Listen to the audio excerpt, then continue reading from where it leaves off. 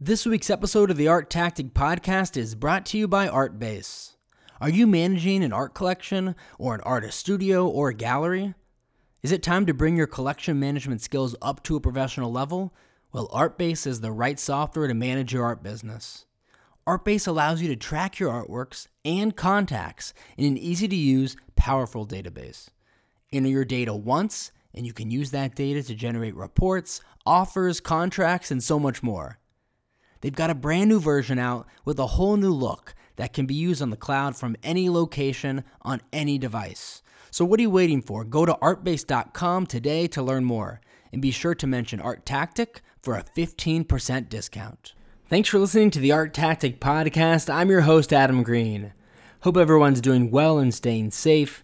The art world and the art market has been through a lot during this pandemic, and with galleries and museums finally reopening, we really wanted to try to take a look back over the past several months and digest what's transpired.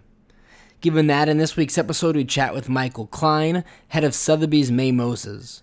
Michael has been looking at the auction data to understand how the art market has performed during the pandemic, and he's combed through the data to identify several really interesting trends. So we hope you enjoy this fascinating conversation with Michael. And also, we want to take a minute to just thank our listeners for tuning in and supporting us over the past several months during the pandemic. It's been a lot of fun seeing our listenership grow and also hear from so many of you. And if you do have a moment, it would be great if you could leave us a rating and write a review wherever you subscribe to this podcast. Thanks so much again for downloading and listening.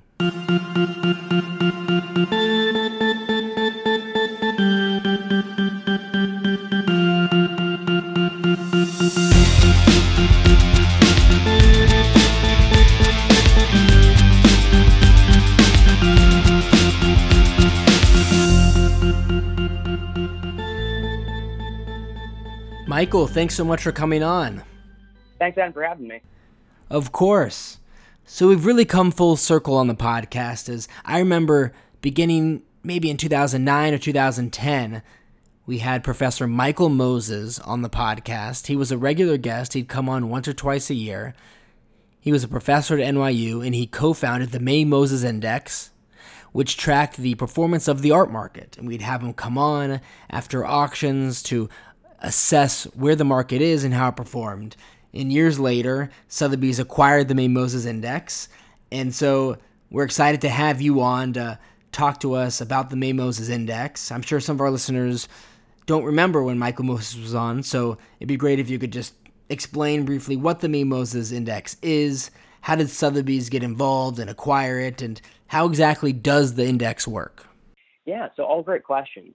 So Sotheby's May Moses is a family of art price indices and data that tracks the art market all the way back to 1755. It was developed about 2 decades ago by the aforementioned professors May and Moses at NYU. And then Sotheby's acquired it in 2016, particularly as Sotheby's is interested in expanding its data capabilities. So that's just a little bit about the history of May Moses. So what actually is it and what makes it special? So the May Moses indices leverage the Case-Shiller methodology, which is used for residential real estate, which is they're tracking the art market using repeat auction sales of the same item selling at least twice in a public setting. So what makes this methodology so special is that as many people know, it's just very difficult to understand really what's going on in the art market, especially since every single work of art is just so incredibly unique that you can have 2 paintings by the same artist from the same year of the same subject, and the fact that the colors might be a little bit different can drive a very wide price margin. So what May Moses does is they track the art market using all these repeat auction sales. So as the work stays the same, but the prices change, you're able to run a regression to see how do the different time periods compare to each other when the works are all the same. So the way that Professors May and Moses built this is we're looking at the largest global auction houses, primarily Sotheby's, Christie's, and Phillips, and we are tracking. We've got over 80,000 repeat auction sales and growing. So while that might seem like a small amount of data when you're thinking about big data with millions of observations, these are really pointed observations and tell us a lot about the market. I always felt it was a really unique and interesting way to look at the art market, and it was so much more complex and arguably important than just looking at total auction sales year over year, or even looking at an artist's market year over year. And that really leads me into my next question, which is, what has been going on in the art market during the pandemic? Of course, if you look at the total auction sales, they're down significantly, which we would expect. But the May Moses Index indicates the art market is actually up this year. Is that right? Yeah. So, as you said, it might feel kind of strange to think that the art market's up even though sales are down. So how can that possibly be? So when we think about how do we track the art market from an overall perspective, sort of big headline status, you're just looking at aggregate sales. So as my article is pointing out, if you're looking at the first 7 months of the year compared to the same period in the prior year, there was a 43% decrease in just the number of dollars actually spent at auction. There was also a 24% decrease in the number of works offered, and that would lead to the average price also falling.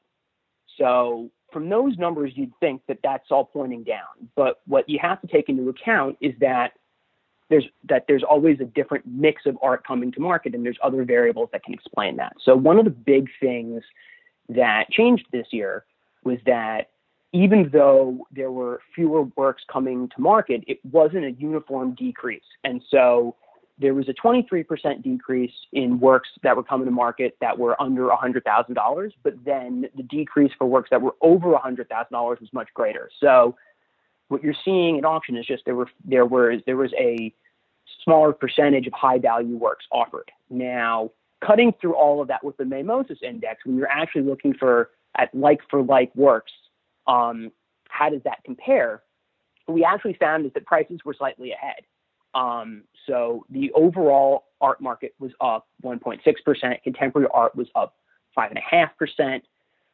And then with other categories, you had a slight increase with Impressionist and Modern, Latin American, traditional Chinese works of art, and then some categories like Old Masters and Modern British were pretty much even. On top of that, another thing that we're able to do with Sotheby's May Moses is we're able to break things down based off of price band. So while we're used to thinking about the price bands of, $10,000, $100,000 today, spending $10,000 on a work of art today versus 60 years ago would put you in a very, very different bracket. So what we do is we look at percentiles.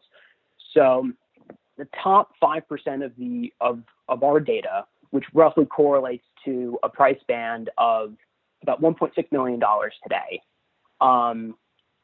those works were up 12.5%, which basically meaning that they would have been worth 12.5% more this year versus last year. And then the bottom 25%, which equates to roughly about $15,000 in today's value, was up about 7.5%. And then the sort of that middle market in there was down slightly at about 2%. So what you're seeing when you're comparing like for like is that prices were up, volume was down, and the fact that you had a change in the mix makes that decrease seem a lot more pronounced. But what you're actually finding is that there really has not actually been a COVID discount, and it's sort of been across the board that there hasn't been a COVID discount, which is, I think, really interesting. Absolutely, and that's why I really wanted to have you on and talk about this, because what you're revealing is in the data is quite different than what one would expect to see if they only relied on the headlines in the papers. In your article, one of the headlines is that supply of art is down more than demand. So what exactly do you mean by that, and how has that played into how the market has behaved during this period? When you think about supply and demand, you often want to break that down into short-term and long-term. And what are the different factors affecting both of them, and how does that play in? So when we look at the supply side, obviously short-term supply of art is down, as we've seen a 24% decrease in works offered. But long-term, there really is no change in supply. There's no perception of a change in supply, that it's not like there's been any sort of a shock to the system. And so I think that's really important to keep in mind. Obviously, with all of the uncertainty that has come with the current global climate, with the pandemic, with the lockdowns, a lot of people who didn't want to sell in uncertain climates just didn't in the beginning of the year. And the people that took risks, frankly, were rewarded, that the market proved to be quite robust and that prices were able to hold up. Now, what was interesting also on the supply side was that the number of sales at the large auction houses was the same, but there were fewer lots offered. And I think the way to think about that is that the auction houses pivoted. One was moving more sales online that were traditionally live, but then two was having more smaller sales, and that would be more thematically organized. So it's sort of just a different way of breaking down the supply and thinking about it. One more thing on the supply side is art lending. That especially when you compare the market to the financial crisis 12 years ago, the fact that the art lending space has become so much more robust and active, I think, played a factor that a lot of people that were looking for short-term liquidity had a much easier time being able to get a loan against the art rather than having to sell it at a discount. And I think that certainly was one reason that helped, that sort of managed the supply, that there were fewer works coming to market, and then prices were able to stay up. On the demand side, one of the big changes, I think, was the move to online. And even though it has been a short-term thing, I actually think it's more of a long-term change. That many of the auction houses, Sotheby's in particular, had been looking to move things online, and that the COVID situation really just expedited all of that. And so the fact that you are moving sales online and you're using this new format, that's really been able to engage with a lot of people to actually bring up demand. And not only that, but at Sotheby's, from the data that I'm able to look at, we've actually seen an increase in the number of buyers, that more people have been able to bid on fewer lots. And so that certainly has been a factor in keeping the market strong, that I think people like buying online. There's a certain ease and transparency to it that I think is here to stay. Another factor on the demand side, I think is pretty interesting, is this whole notion, as coined by art advisor Doug Woodham, is the COVID boredom-induced buying. It's the whole concept that people are sitting at home looking at the same walls day in and day out, missing going to art events, and at the same time maybe getting a little bored of looking at the same thing each day and wanting to change it up. And so it's hard to sort of quantify how much that is, but I'm pretty sure, at least in my anecdotal conversations, that that's certainly been a driver. Another piece has been on the short-term demand side has been the influx of opportunity buyers, that there have been a number of people who have looked back at the data saying, well, during the financial crisis, prices were down in the 20 to 30% ballpark. So should we be expecting the same thing? Can we buy art at a discount, especially as the long-term supply hasn't changed? And so that just brought a lot more attention of new buyers. And I think some of them have certainly been a little disappointed that the discounts that haven't really been there. On the flip side, though, with the short term, even though these things will push up, there certainly have been buyers that have not wanted to participate at the market, whether it's because of their current financial situation, or it's because they just don't like buying online. But by and large, I think that the market's really held up, and the fact that Sotheby's has actually seen more buyers on fewer works has really proved that those factors have been weighing out. You touched on a lot of things that were all really insightful regarding the opportunistic buying. From my experiences as an art advisor, there was some opportunistic buying. I felt it was predominantly happening privately, so it may not have been visible to everyone, because this was occurring really for about a month to a month and a half, from let's say early March to mid-April, when galleries weren't having exhibitions and auction houses were delayed with their auctions due to either logistical reasons or just fear from consigners about selling in this environment. So there was a lot of illiquidity in the market. And even though it wasn't a long period of time, it was scary. There was that feeling of, oh no, all these assets are overpriced, there's no bottom to this. So we can look back and say, oh, I should have bought during that time, but it's hard to do it actually during that time. And that mentality of anxiety and uncertainty, it's largely over now. It actually tied, I thought, very closely to the performance of the stock market. And really, once the stock market rebounded, so did the art market. I think the idea of opportunistic buying, it was such a short window, but I think it's interesting to reflect on it and analyze it and try to take some of those experiences and feelings with you for the future so you can take advantage maybe the next time we enter a cycle like that. And you also touched on the trend of online and thematic sales at auction houses. It seems the investments that the auction houses have made in their e-commerce platforms really over the past several years really paid off during this pandemic because the houses are really malleable and they could really easily shift in only a short period of time to having these smaller online curated sales. And speaking of these online sales, there's been a talking point that these online sales and the expansion of artworks and objects they're selling in these sales to maybe target more millennial buyers has resulted in a stronger presence of these millennials in the art market now. You have access to Sotheby's internal data regarding who's bidding, how often they're bidding. What can you share with us about the truth behind the new millennial buyer and maybe any other interesting trends you're seeing in this climate?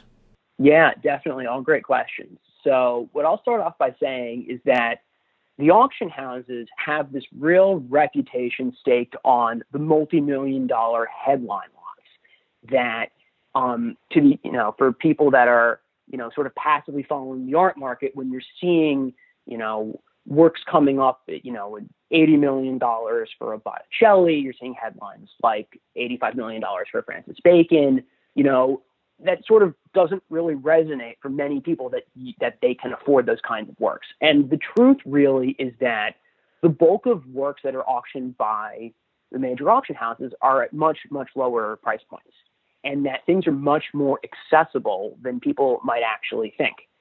And what's interesting is when you look at the data for online auctions, last year at the three auction houses, at least over the first 7 months of the year, the average price of a work sold online was about $8,700, which is a lot cheaper than many people would have thought. During this period this year, that number's gone up to about 19.5, but that's been more of a factor of many higher value lots that have been shifted to being sold online that were previously in person. And so the fact that you've got so many works that are at a much, much more accessible price point, and that people are being able to discover that, I think has invited more millennial collectors in. From our data, what we've seen is that there's been a real shift in the age of the bidders that have been coming in, that the buyers in their 20s and 30s, pretty much the millennial group, is actually up 22.5% during this time. And so I think a big reason for that, and I think part of it has to do with some of the marketing of the sales, is that the way that these online sales have been constructed, many of them are much more thematically organized with much more accessible price points.